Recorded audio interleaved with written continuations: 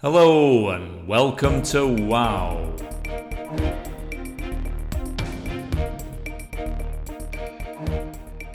Hello, I'm Catherine. We hope you've enjoyed this week's story about Jessica in space. I'm here with Alastair, who wrote this article, and we're going to talk a bit more about space travel. So, Alastair, what is this week's story about for you? Well, Catherine, first of all, it's about space and space exploration, which I think is just amazing and shows what people have been able to do by working together. It shows how we can make crazy ideas come true. And of course, it's not just the astronauts who are working to make that happen, but thousands and thousands of other people in lots of different countries. In my lifetime, and I'm not that old, people, us, the human race, have gone from sending one man in a rocket around the Earth, that happened for the first time just before I was born, to landing on the moon, I can remember that, and now having a science laboratory in space where astronauts can spend up to almost a year at a time. And of course in this week's story we talk about going back to the moon, which is part of an even more daring plan to fly all the way to Mars. Just imagine, it takes about 6 hours to get to the International Space Station in a rocket from Earth. It takes about 3 days to fly to the moon. To get to Mars, it will take more than half a year to get there. And once we're there, of course, we have to figure out how to get back. Is there something special about the fact that she's a woman astronaut? Well, yes and no. Jessica and Christina, her friend up there, are going to make history this month, if all goes to plan. They'll be the first 2 women to go out of the space station and make a spacewalk together. Before, there's always been a man on any spacewalk. Is that interesting?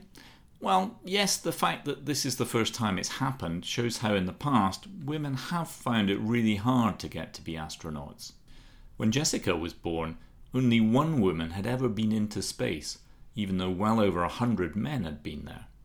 But today, just like down here on planet Earth, up in space, women are taking more and more chances to do jobs that used to be mostly done by men. Of the 6 people on board the International Space Station right now, 2 of them are women. So, yes, it's interesting to talk about women in space. But at the same time, as Jessica and Christina say, look, it's no big deal, this women-only spacewalk. There are so many women astronauts now that of course there will be spacewalks involving only women. As Jessica says, it's just normal. But what are the astronauts actually doing when they are up there in space? Science. It's basically all about science. And if you look at astronauts today, a lot of them, like Jessica, have been scientists on Earth before they go into space. The early astronauts were mostly military pilots, good at working super fast machines and keeping calm under pressure. But now the International Space Station, which is run by Americans, Russians, Europeans, Japanese and Canadians together, is all about learning more, not just about space, but about our own planet too. They can do experiments in space that we can't do on Earth because of gravity, the force that pulls us to the ground. And the astronauts are also experimenting on themselves, seeing what happens to our bodies when we're weightless for months on end.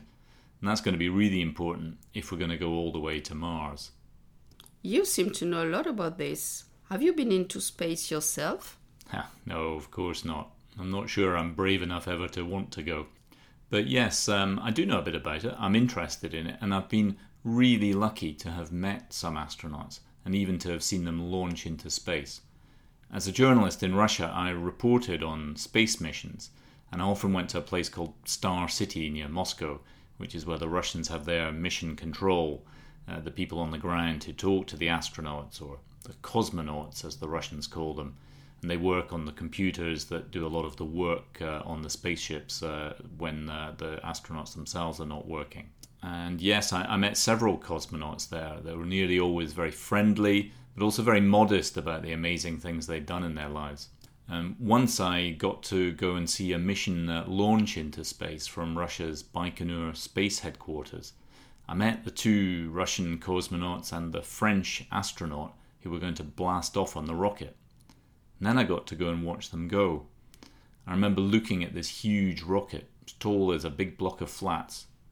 In the rocket engines fired, and that lit up the whole snowy, freezing plain around me, and I could feel the roar thumping right through my chest.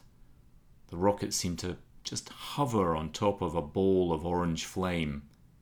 It started to rise slowly, and it shot off. In a few seconds more, it was just a tiny, bright dot in the distance. It was travelling 100 times faster than a car on the motorway. And I couldn't help thinking of the 3 men I'd just met who were now sitting on top of it. I thought also how amazing it was that they'd also come back safely. Our lives can contain lots of good little memories. I call them wow moments. But for me, that night watching the Russian rocket was absolutely one of the biggest wow moments of my whole life. That sounds amazing. Thank you, Alastair. Well, that's all for this week. We hope you've enjoyed listening to WOW. See you next time.